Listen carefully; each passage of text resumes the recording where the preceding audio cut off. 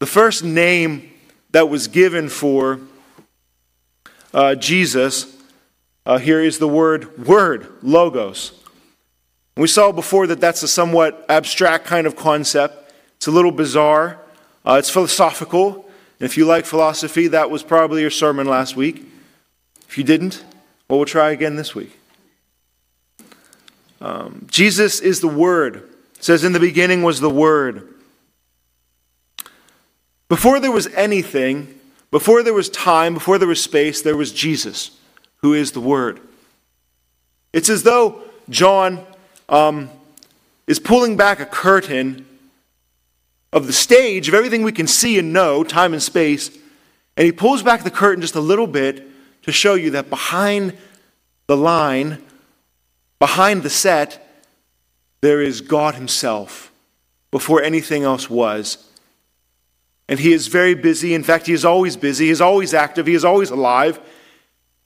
And one of his names is Word.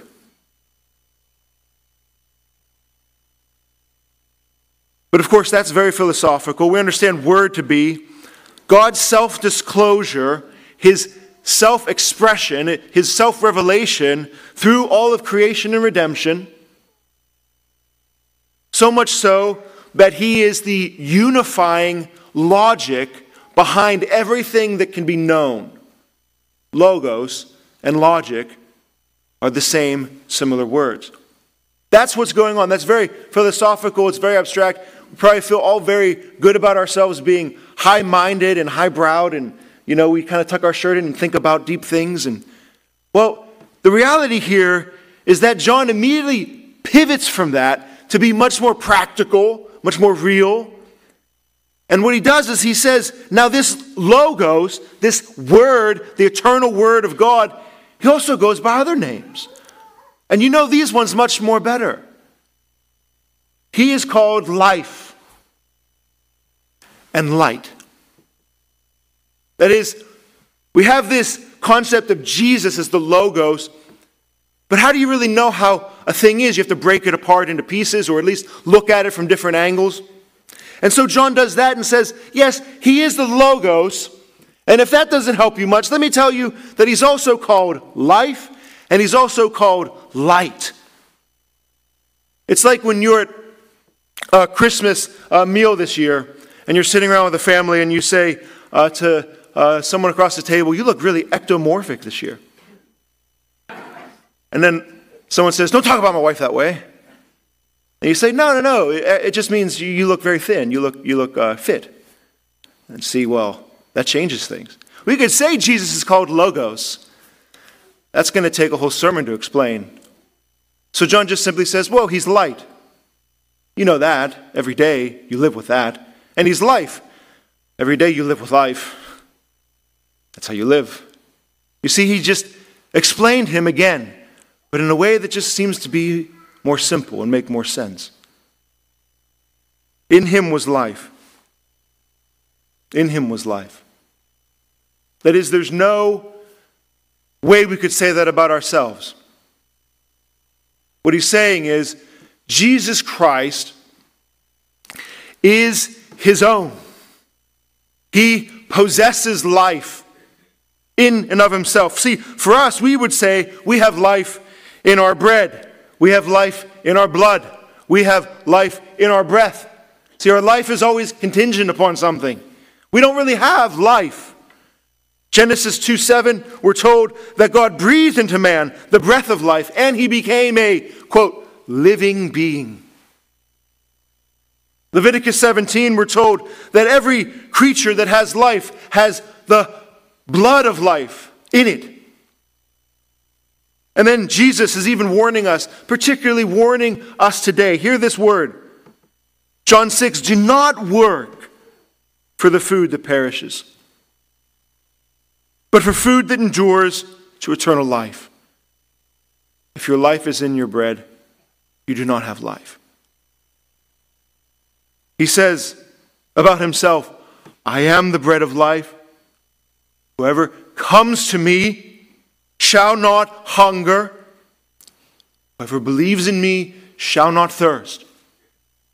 That's the promise. Because of the busyness of life, The time when you don't have time to philosophize, when you don't have time to think about why am I doing anything, you're just busy trying to make bread so that you'll eat it, so that you'll die. It's a reason John's talking this way. Because we are foolish and we are in the dark. And so he's saying, remember, there is a logos behind all logic. There is a life behind all your breathing. There is a light behind the very sun. And his name is Jesus Christ.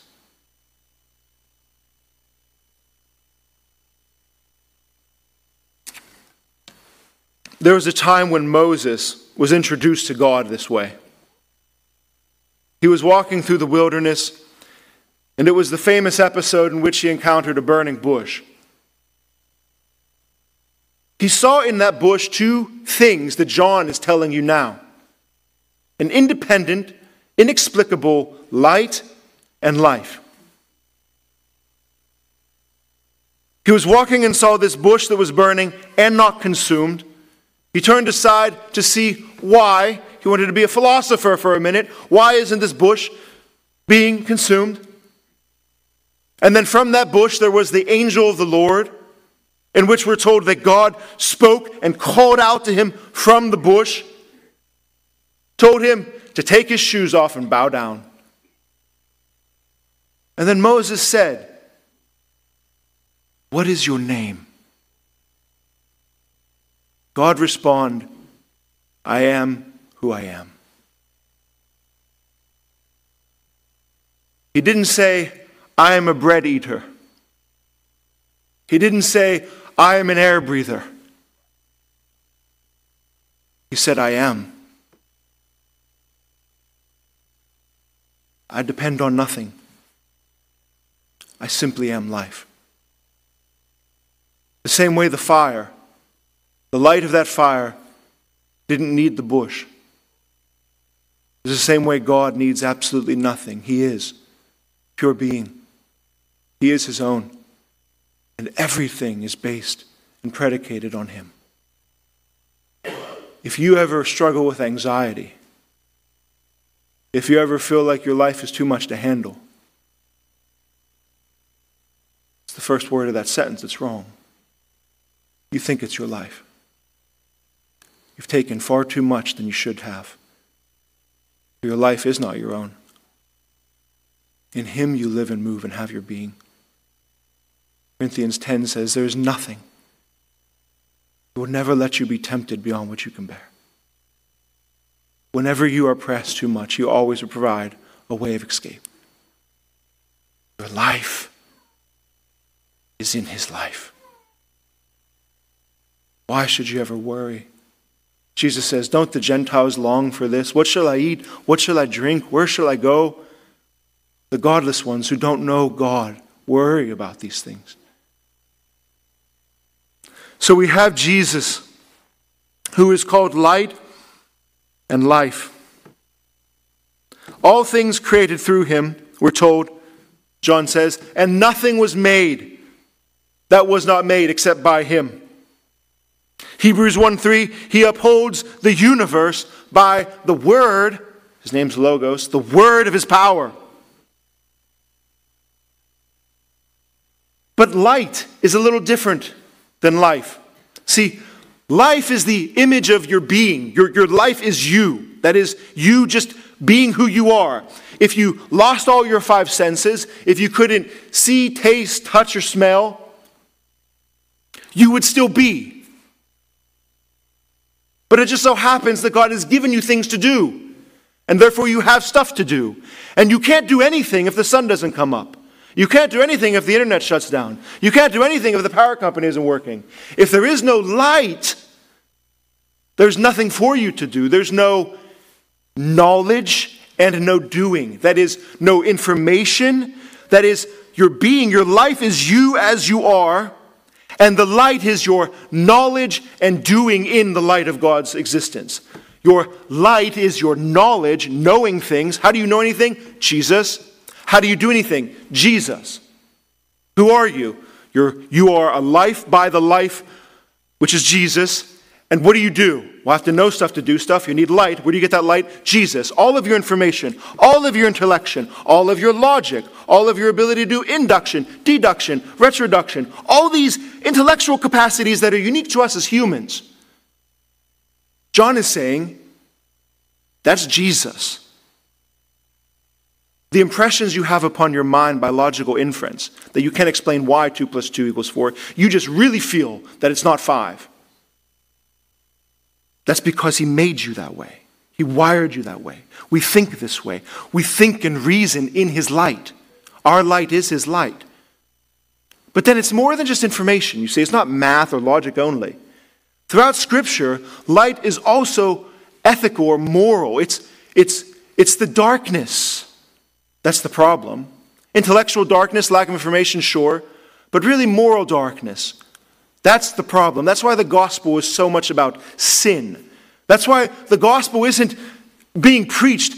Don't you know you need to read the good textbook? There's a really good piece of information in here for you that you don't know, and there's a big exam at the end of the day. It's a Scantron test of ABC, fill in the blank. That's called the day of judgment in heaven. No. Intellectual ability is not our judge. It's our moral problems. There's another type of darkness in us. A type of darkness that is evil. A type of darkness that wants to hide from God. You see, 1 Thessalonians 5:7 says, "For those who sleep, sleep at night, and those who get drunk at night. But since we belong to the day, let us be self-controlled." Later, John will say in John 3, "Light has come into the world, but people loved darkness rather than light because their works were evil."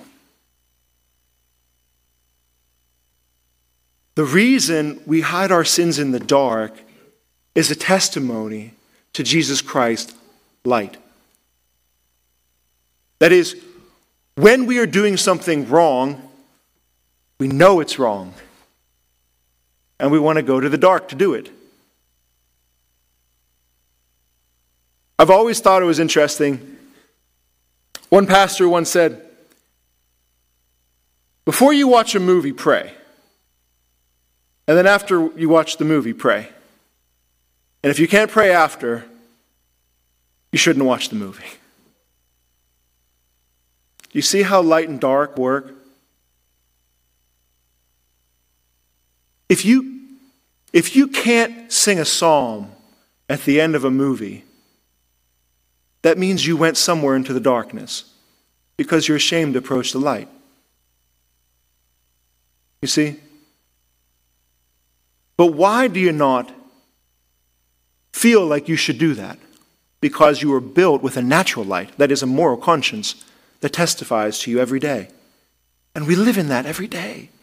This is our life and our light. And that is these secret sins that happen in whispers.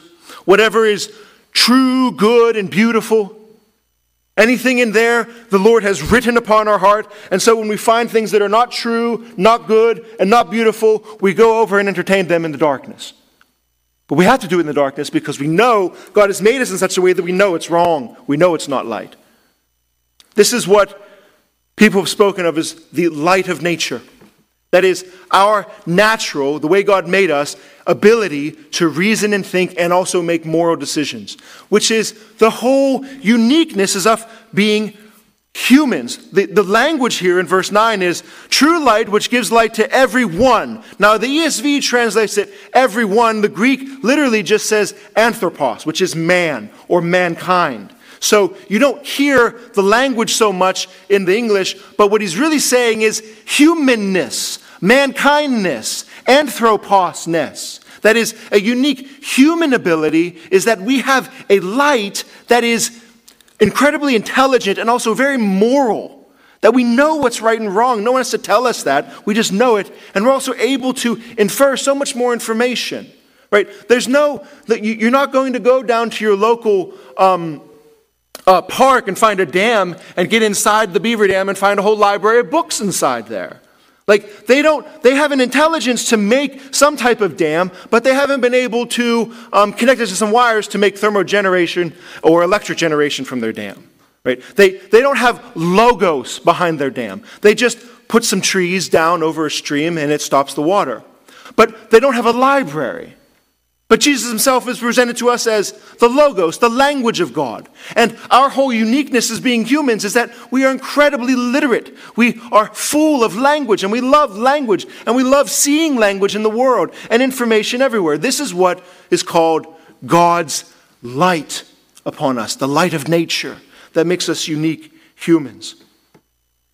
That's inside and outside of us. Example. Decades ago, very intelligent man. If you would say this man was full of logos, he's very smart. His name is Francis Crick. He broke open the DNA with his other team of helpers. And this is really what John is saying. As he unfolded DNA, he had a tremendous amount of light inside of him. He's a very intelligent person. But also, he was able to do something that no one else ever did in the whole history of humanity. He was able to find intelligence down into the center of a cell and a molecule, deoxyribonucleic acid. Sounds funny, it sounds smart to say. He was able to get inside that, and when he opened it, he found language. Uracil, guanine, thymine, all coded in a certain way so that it actually was a book of language. So what you have there is internal light, that is a very smart, intellectual, logic man who is able to discern things, inside of a whole world that's full of light, that is information and logic and language outside. That's the problem John is making out. Because as that man discerned DNA, he died an atheist. He entered in on February 28th, 1953, to his favorite pub in Cambridge, where he studied his physics and biology, and he barged into the pub, as the story goes, and said, "I have found the secret to life. I have uncoded the DNA." And he spent the rest of his life studying mind and human consciousness and all the mysteries, and then he died, an atheist, saying that this idea of God is really irrelevant to him. He just wants to know information. But you see, all things were created by the Word. We all live in the light of the Logos, whether inside of us with our mind that's constantly running and thinking, we never shut it off. Even when we're sleeping, we're dreaming. We cannot get away from the indelible mark He's placed upon us in our intellection. And then everywhere we look, we have to see the light of the Logos outside. But a very intelligent man like him could never ask one more question, which is the very first question that John leads in with his gospel. Why? Why does it just so happen that the logic inside of us matches the logic outside of us? Why does it just so happen that the compasses happen to polarize and attract the way they do? It just so happens that way. No. If you don't have a reason for your reason is unreasonable. If you don't have a logic behind your logic is illogical. It just so happens that we're intelligent enough to interpret all the Logos outside of us because we only, in all of creation, no other animal is this way, in which we have a tremendous capacity inside of us to infer the logic that's presented outside of us.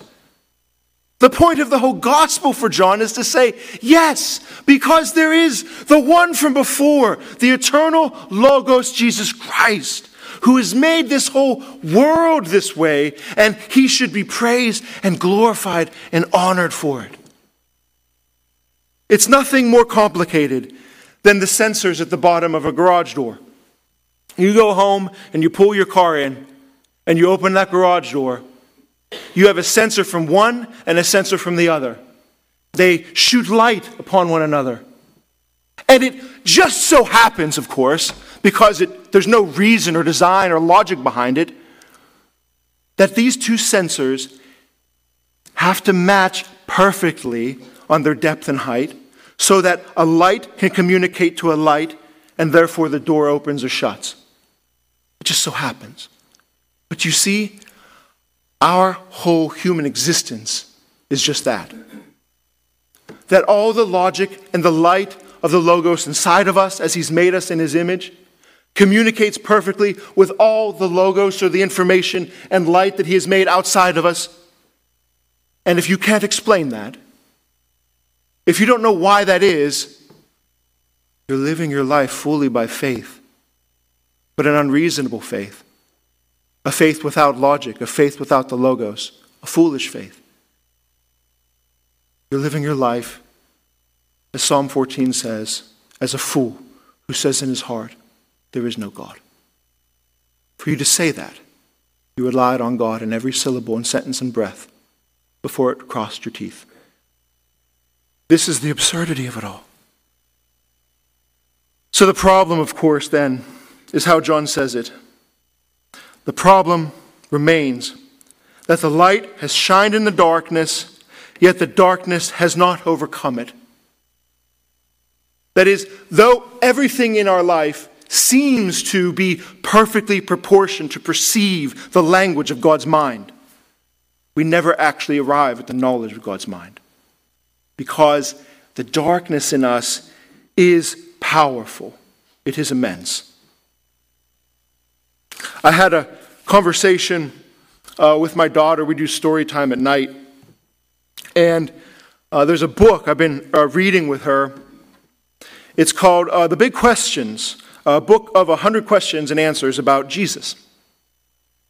And it was written by Sinclair Ferguson. It's a great little book.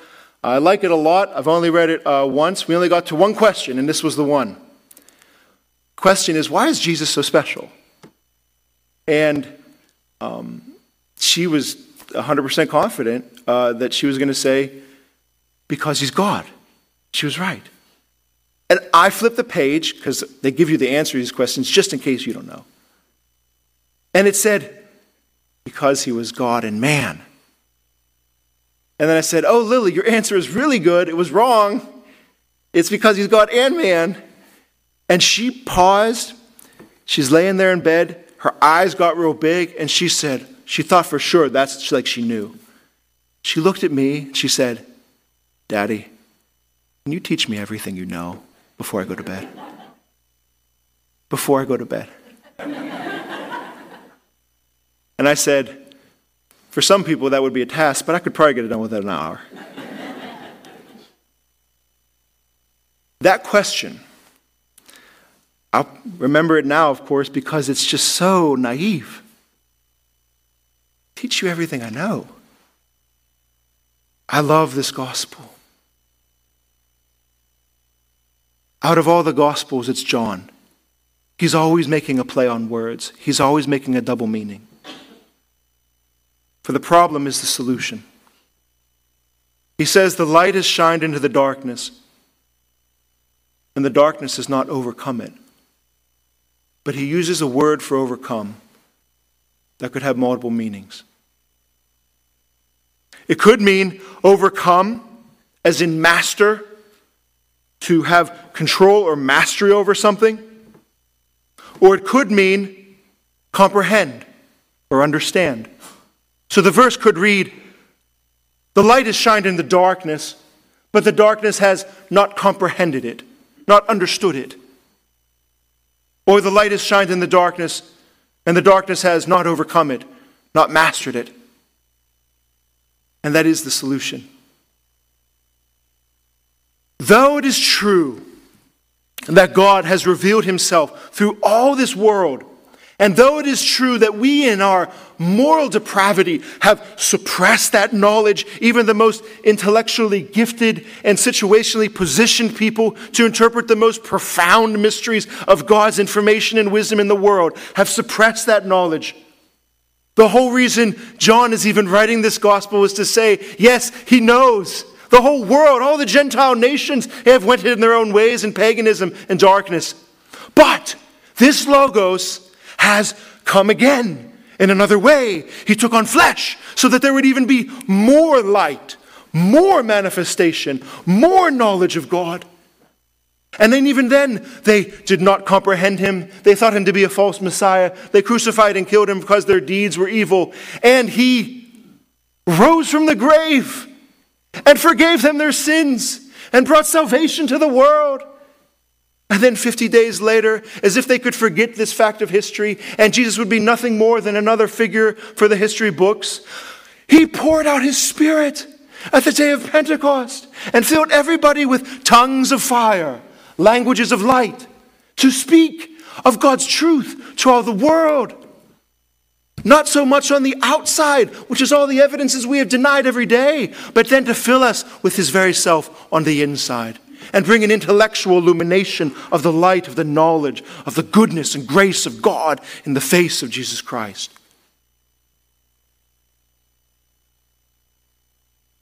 The beauty of pushing back against God's light is that we actually don't know how much light there really is. He is the eternal light before all. It's as foolish as my daughter asking me, could you please just tell me everything you know in a few more minutes before I fall asleep? I don't believe we have seen the grace of Jesus Christ yet. He has only begun to show his light into this world. This Christmas is only one more Christmas. There have never been so many people full of light in the history of humanity. I counsel my wife, I counsel myself, I counsel people in the church. Yes, the world is dark. Yes, there's remaining evil in your heart. Yes, there's remaining evil in your family. Yes, there is sin in this world, in this culture. But do not presume that you have comprehended the reaches of God's light. Do not presume that you know how far this gospel will extend. Do not presume that you cannot change, that you cannot get rid of that sin, that your marriage cannot be better, that your family cannot be stronger, that this church cannot be more holy, that we cannot see a revival or a reformation in our country. Why would you think that God's light could not go that far? The point of the verse would be, you have not comprehended it. Why should you assume you know the depths of the glory of the light of the knowledge of Christ? He can get into the heart of the most deepest and darkest sinner. Now we must live in that light and not presume like false children that now that we have heard the gospel once, well, that's all the light there ever was. That God himself took on flesh, and he will not be denied. He will illuminate everything, and every knee will bow, and his glory will be from sea to shining sea. Dear Father God, we ask, Lord, that we would not be so naive as to think that we could learn everything from you. We ask, Lord, that we would not be so grown up that we've seen all the darkness in this world. And therefore we know that the light we've seen from you is all that is left.